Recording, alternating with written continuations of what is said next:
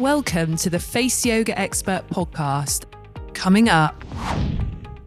The way that we absorb nutrients from food is it gets digested by these enzymes and then crosses through the membranes and then gets across those little gut cells into the blood. And swelling and inflammation and redness and pain and anything in the gut is going to stop those little cells from being able to absorb all those nutrients. And so with celiac, as I say, even tiny little exposures to gluten is going to cause that inflammation and then interfere with your body's ability to absorb all nutrients. So it's not even just the iron, it's actually all nutrients. I'm your host, Danielle Collins, and I'm the world-leading face yoga expert, best-selling author of the book Danielle Collins Face Yoga, and creator of the international teacher training program, the Danielle Collins Face Yoga Method. 17 years ago, I healed myself from chronic illness, and I've spent the last 15 years teaching, sharing, and serving millions of people in person, on TV, and online to help them look and feel the best version of themselves. This podcast is about giving you simple, effective, and natural tips and advice and sharing knowledge and insight from industry experts. If you have a friend who you think would enjoy this podcast, please share it on social media, as it would mean so much if you took a moment to rate and review this podcast, as it allows more people to feel healthier and happier naturally. And lastly, don't forget to subscribe so you never miss an episode. This is the Face Yoga Expert Podcast. Hello and a warm welcome back to this week's episode. So this week is a little bit of a personal story, but I've got the help of my lovely doctor, Dr. Caitlin Scott. So many of you may remember that I did a podcast about a year ago with my friend Sally Jack. So we talked a lot about iron deficiency and my experience personally of that and her experience professionally with that. And some of you may know I had to get another iron infusion recently, and I've recently got diagnosed with celiac disease, which means I'm intolerant to gluten.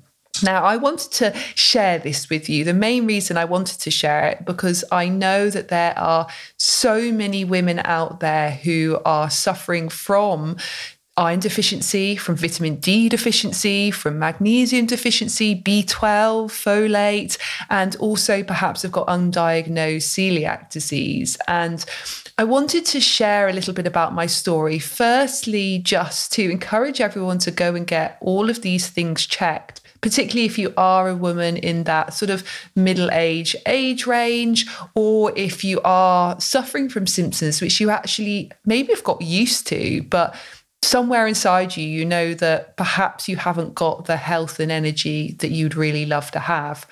But I wanted to do this with the help of a medical professional. So I asked my doctor, Dr. Caitlin Scott, who I first met when she worked at the Iron Clinic in London. And now she has moved to an amazing practice. It's a private doctor's practice called the Muse Practice. And I recently went and visited her there for my second infusion. And this is where she did my celiac diagnosis and also told me that I am lower in magnesium and vitamin D than I should be too. So I hope you find this story really interesting, and I know that you will find what Dr. Caitlin says just so eye-opening. And even if as you listen to it, it doesn't necessarily resonate with you, I'm pretty sure that there'll be at least someone in your life, another female that you may know, who is going through these symptoms, because I was just amazed to hear that actually 1 in 3 women are iron deficient and the symptoms that this can cause. So it's a hugely informative episode. And before we get into this week's episode with the lovely Dr. Caitlin Scott, I wanted to just remind you about our Face Yoga teacher training program. So this is a full certification which enables you to teach face yoga to groups and individuals in person or online. It's a full international qualification, so you can study from anywhere in the world and then you can teach from anywhere in the world. And the wonderful thing about it is you can set up a business working from home, teaching face yoga via Zoom or Skype, or you can work in person.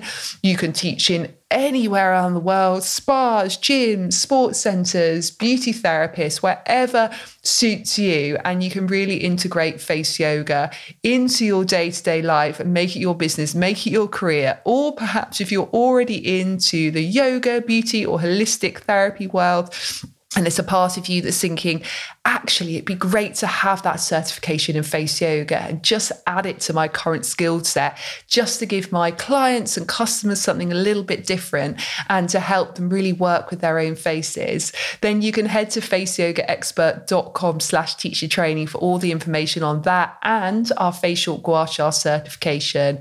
And if you're thinking, look, I want to learn a bit about face yoga, but actually I don't want a certification, then a great option for you is our 10-day course. So this is a 10-day course, and for 10 minutes per day, you are led through via video a full face yoga routine. And it's a different routine every day for the 10 days. And you also get a full digital copy of my book, Danielle Collins Face Yoga, which is packed full of face yoga techniques, skincare advice, yoga tips, beauty tips. There's loads of affirmations in there, feel good, wellness hacks. So you get all of that as part of the package, and you have access to all of your 10 days of videos and your book for life. So once you've got it, you can do it as many times as you like. So that's a great option.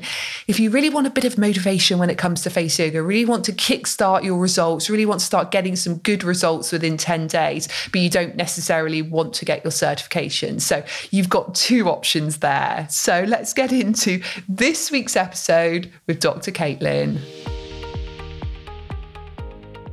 Dr. Caitlin Scott, thank you so much for being a guest on the podcast. How are you today? Oh, it's such a pleasure. I'm really well, thanks. Well, thank you so much for being here. I know you are super busy as a doctor and as a mum, so taking this time today to just share a little bit of your knowledge and to help others really means a lot.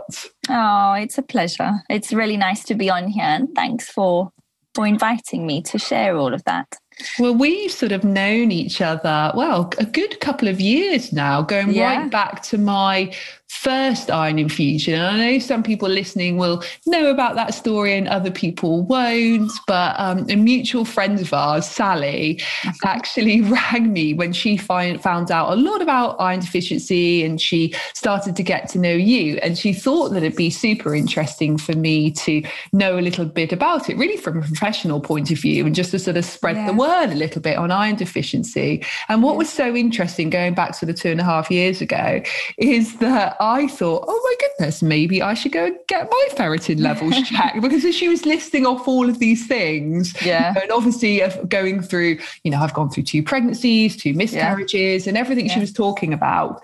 And I got mine checked, and rang Sally afterwards, and I was like, so my ferritin's whatever it was, 33. And she was like, right, you need to get in contact with Dr. Caitlin right away.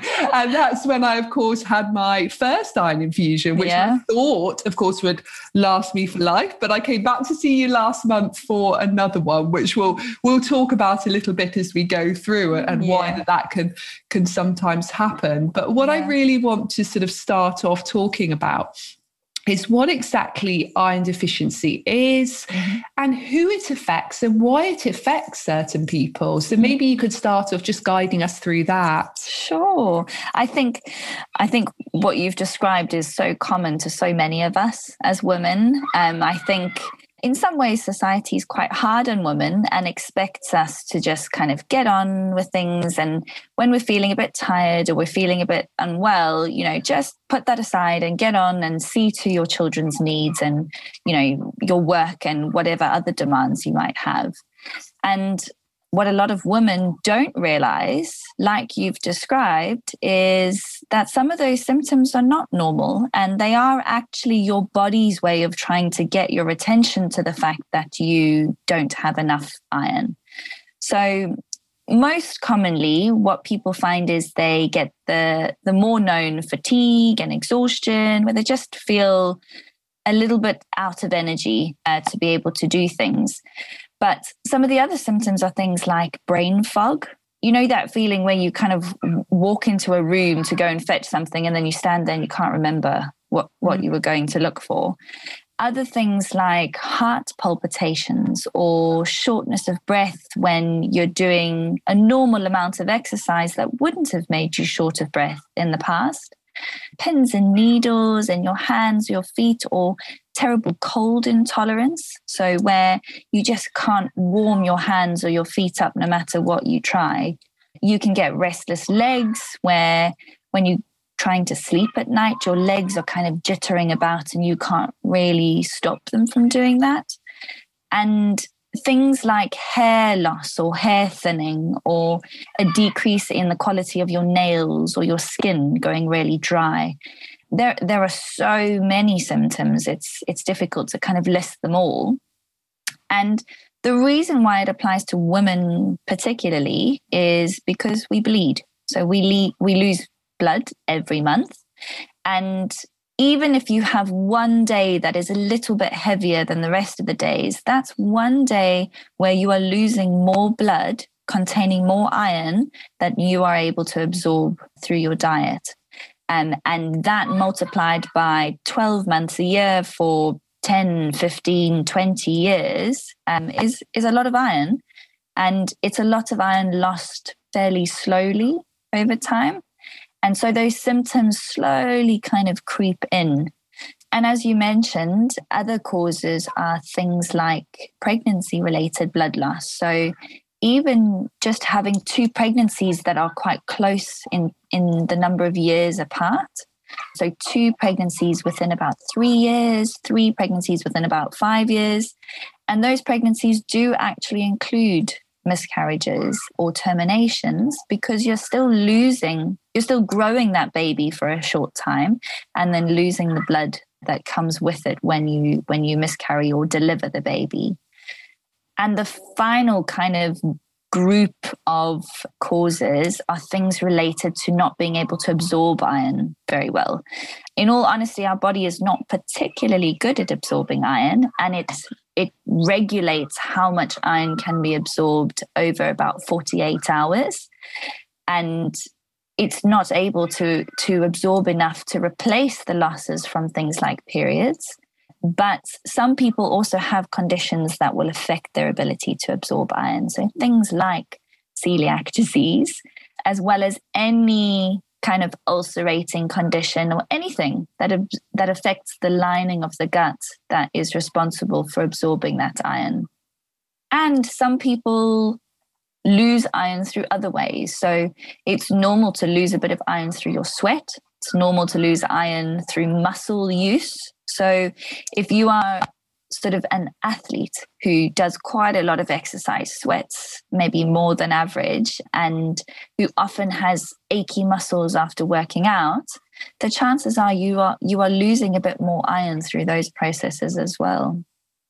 Wow, that's so interesting. You explain it so true. And I know as I was listening to you, of course I was nodding along because so much of that, I mean, bar the athlete part of it, because obviously I'm not an athlete. But apart from that, you described my experiences so clearly, but also I know so many people listening will be nodding along as well, going, oh my goodness, yes, that is me. And how many women would you predict are actually experiencing iron deficiency and perhaps it's gone undiagnosed? Yeah. So they say as many as 1 out of 3 women will have symptoms of iron deficiency in her lifetime. And that can be at any point in time. I've got young girls who just have really terribly heavy periods and have already developed an iron deficiency in their teens.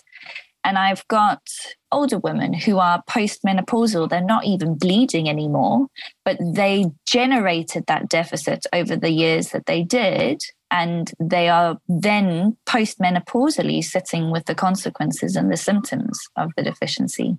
So it's really high. 1 out of 3 women will have those symptoms.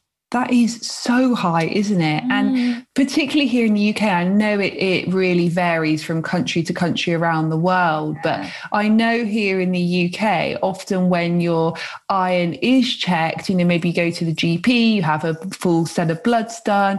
Yeah. Often their limits are very different from now what doctors and experts like yourself are saying is acceptable for women, because my iron, has always been around, my ferritin has always, which are iron stores, isn't it, has always been around that sort of like early 30s mark, which from a doctor's point of view, because it wasn't under the 30, was sort of said, okay, that's fine. And I think actually, remembering back over the years, even going back to sort of age 21, when I had quite severe ME for 18 months, I do remember at that time them saying, oh, well, your iron levels are on the low side. But actually, wouldn't it have been interesting back then if I'd known what I know now, and how that may have affected that chronic fatigue I had so severely. But I mean, hindsight's a wonderful thing. It is. But, isn't that interesting about where the levels are and what we're taught as acceptable probably isn't acceptable? No. So the problem is that we have these normal reference ranges, and those ranges were actually set up based on a cross-section of people. So they took, say 1 million people, and they checked their bloods, and they took the average for each of the different blood values and said, okay, in women, because the average ferritin, which I'll explain in a second, was such and such, this is now the normal range for iron. And they didn't take into account if those women were symptomatic. So if 1 out of 3 of those women was in fact iron deficient at the time of that test, then the range that they've set up doesn't allow for symptoms of iron deficiency. It just allows for the sort of population average. And so what we end up with today is we've got this normal reference range, which is incredibly wide. So the normal range for ferritin, which is a measure of your iron stores, is about 15 to 250, depending on which county you're in and which lab your blood's been done at. And as long as you fall within that normal reference range, most doctors will say to you, there's nothing wrong. Your iron is fine. You're in the normal range. Whereas what we know, and what I've found particularly with regards to my patients, is for a woman to have no symptoms of iron deficiency at all, she needs to be at a level of about 100, which is essentially the middle of that reference range. So for you to not have the restless legs, to not have the hair loss, to not have the poor quality nails, to not have fatigue, and even some of the psychological symptoms, so low moods and anxiety and difficulty sleeping, you need to have a ferritin of 100, because at that point, I can comfortably say it's not iron deficiency that's causing those symptoms. We need to look for something else. And so having a ferritin at the 30 mark is just, it's so close to being out of range. And many women have symptoms at that point. Yeah, absolutely. And that was the point that I was in 2 years ago, despite eating what I thought was enough iron. I was obviously, and we now know for 2 reasons. One, I have one heavy day of my period, but for me, you've recently diagnosed me as celiac, which makes complete sense because, of course, 2 years ago, I had my iron infusion. I started off at, I think, 33, my ferritin, had my infusion, as you know, felt horrendous for a week after. I got pretty bad post-infusion flu first time around. But then after that, I probably had around 9 months of feeling better than I'd ever felt in my life. So I had my ferritin checked again 3 months after my infusion, and I think it was up at sort of 250. And then I think 6 months after, again, it was up high at 250. And then I didn't get it checked for a while. But interestingly, then about 9 months after the infusion, gradually the symptoms were coming back. So the tiredness was coming back, the restless legs, legs, the pins and needles, the hair loss, feeling cold all the time, all of those little things. And you just sort of get through it and you put it down to stress and a global pandemic and everything else. But then, you know, I got really dizzy. This is probably going back 2 or 3 months ago now. I got really dizzy and actually it's almost sort of blacked out. And and that happened. I suddenly thought, oh my goodness, I just had this light bulb moment. I was like, oh, my ferritin's got really low again. I just knew it. And I went to my doctor, my local doctor here, and had my levels checked and they'd gone back down to 33 again, which is, of course, when I contacted you and said, look, this is what's happened. And of course, you said, you know, come in to the clinic. You gave me a half infusion and a slightly different one this time, which was great because my post-infusion flu wasn't anywhere near as bad, which is great. But it was interesting to speak to you within that year, really, not even 2 years, within that year, how it had dropped so significantly. And that's when you then gave me the diagnosis of celiac, which is something intuitively I've pretty much known for a while. I've always avoided maybe 90% of gluten because when I eat it, I get joint swelling in my fingers and I get bloating, but I wasn't 100% gluten-free, which maybe you can explain what happens, you know, if you are celiac and maybe undiagnosed, why then you're not absorbing the iron from your food the way that you should. So essentially with celiac disease, you lack an enzyme that's able to digest gluten. And so when you eat anything that has gluten in it, it tends to cause horrible inflammation and swelling and pain and discomfort in your gut. And anything that does that is going to interfere with the body's ability to absorb, because the way that we absorb nutrients from food is it gets digested by these enzymes and then crosses through the membranes and then gets across those little gut cells into the blood. And swelling and inflammation and redness and pain and anything in the gut is going to stop those little cells from being able to absorb all those nutrients. And so with celiac, as I say, even tiny little exposures to gluten is going to cause that inflammation and then interfere with your body's ability to absorb all nutrients. So it's not even just the iron, it's actually all nutrients.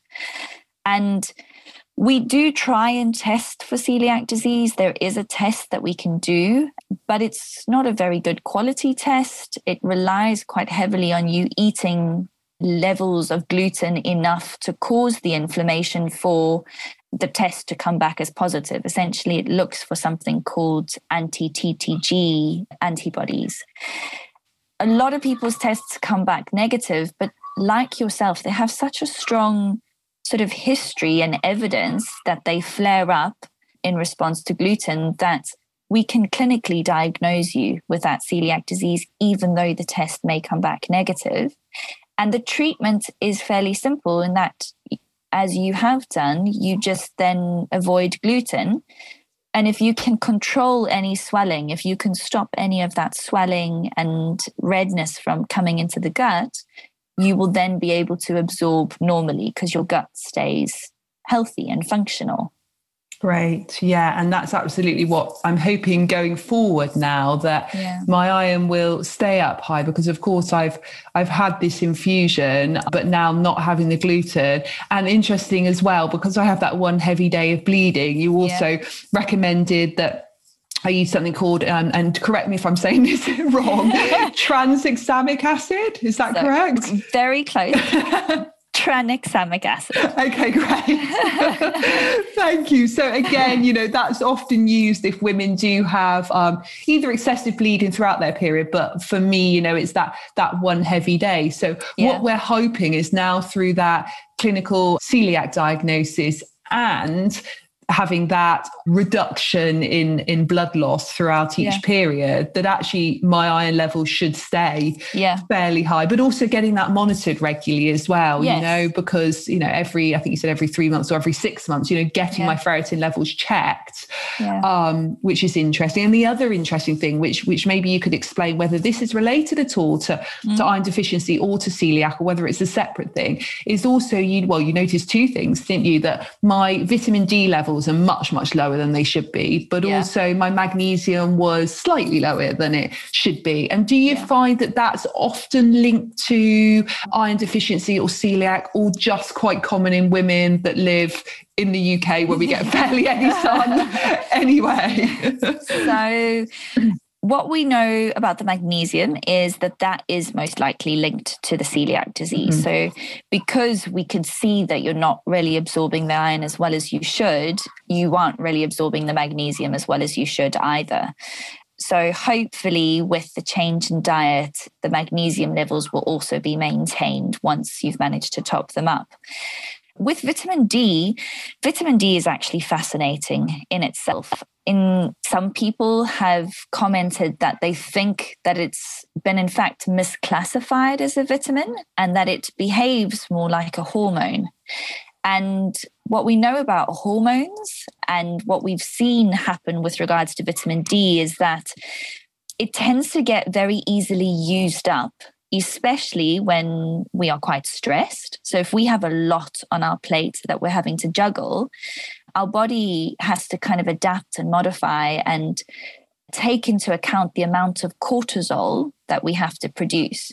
And cortisol forms part of the same sort of tree or pattern of production as our general hormones. And therefore, vitamin D probably links into that same pattern. Vitamin D in itself is a fat-soluble vitamin, similar to the hormones, and it does a lot of similar things to the hormones. So important for bone density and bone strength, but also very, very highly sensitive to our moods. So low vitamin D levels can give you quite strong mood symptoms. You can feel quite low in mood, you can feel quite anxious, can interfere with your sleep. So I think the combination of a global pandemic and COVID and just trying to be a mum and work and exist at a functional level the past year, together with the fact that we're in the UK where we don't tend to get a lot of exposure to the sun, the importance of that being that our body makes vitamin D, but it's inactive and it's got to be activated by UV sunlight for it to have its effect in the body. So in the UK particularly, we don't tend to expose our skin to the sunlight that much, so we don't get as much activation. Yeah, I think the combination of all of that probably is what resulted in your levels being low. Absolutely. Because, you know, I really think about how much sun exposure I get. And I mean, I'm all about wearing the SPF on the face every day, obviously from an anti-aging point of view. And that's so important. But so I do say, you know, and obviously, as we know, I think that that's something like 80% of our aging, of our skin on our faces is being proven to be down to sun damage. But what I actually try and do is, you know, days when it is sunny here in the UK during those summer months is expose other parts of my body for certain chunks during the day, which is great in practice. However, the reality of our weather here in the UK and the reality of the time we actually get to spend outside, even when the days are good, you know, because of work commitments and other types of things, if we really add it up over a year, particularly, as I say, in the UK or any countries which aren't getting that much good weather, that good sunny weather, it's actually very little. I mean, we could probably count on maybe 2 hands or 3 hands, you know, and that's probably the amount of days that we're really getting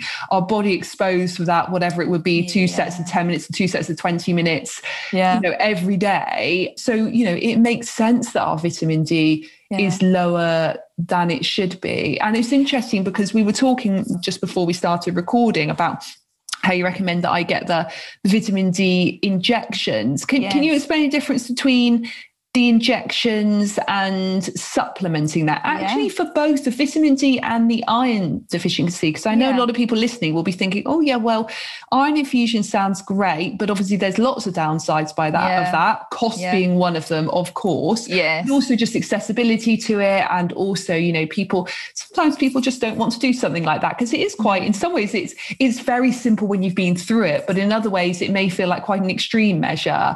So if you wouldn't mind just talking about both the vitamin D and the iron and how if we actually have that through an infusion or injection versus if we supplement that. So I would strongly recommend that everybody in the UK supplements with vitamin D. You want to be taking quite a strong dose of vitamin D. So you want to be taking up to about 5,000 international units of vitamin D a day, especially in the winter months. And the ways that you can do that is you can get tablets, you can get sprays. So some people use sort of slightly more absorbable sprays, or you can get a muscular injection. And in terms of vitamin D itself, it is fairly well absorbed orally. So taking it as a tablet or as a spray is not a lesser option, but it is obviously slower. So, you're taking a much lower dose and you're having to take that every single day. And it relies on you remembering to take it every single day. And that is in comparison to the muscular injection, where we can give you an injection with a much, much higher dose that is then slow released over 2 to 3 months. And you would need to have a vitamin D blood test before you would be able to have that, because obviously once we've injected it, it's difficult, impossible to take it away. So you do need to make sure that your levels are low enough to warrant an injection. But you can then have a single injection which would last you 2 months in the winter months and probably about 3 months in the summer months. And a lot of people prefer to do that because they don't have to rely on remembering to do it, to take the tablets daily. With the iron, it's a little bit more complicated. As I say, our body is not that good at absorbing iron, and it actually regulates the amount of iron that it can be absorbed. And so the best way to take iron orally is to take no more than about 65 milligrams of elemental iron. You need to take it on an empty stomach because you need an acidic pH to absorb that iron at a gut level.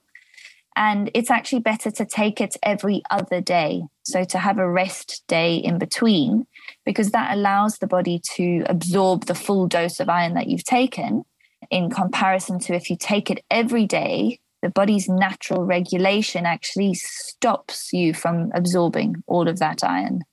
So I would just say, unfortunately, as clinicians, we overprescribe iron. So we give very, very high doses, often to be taken 2 or 3 times every single day. The body will only absorb 65 milligrams of that iron, and all the rest just irritates your tummy and can cause your sort of constipations and your bloating and your tummy cramps, even diarrhea in some people.